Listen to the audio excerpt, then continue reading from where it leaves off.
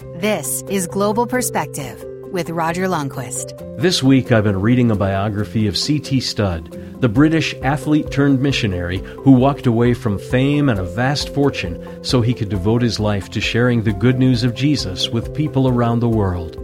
This remarkable man recognized that God had called him to a life of missions work, and he faithfully followed that call even though he had much to walk away from. His obedience enabled many people of his day to hear the message of Christ. As we prepare for a new year, may we have that same passion to follow God wherever He may lead us. And let's remember the words of C.T. Studd. Only one life, yes, only one. Now let me say, Thy will be done. And when at last I'll hear the call, I know I'll say, 'twas worth it all. Only one life 'twill soon be past. Only what's done for Christ will last.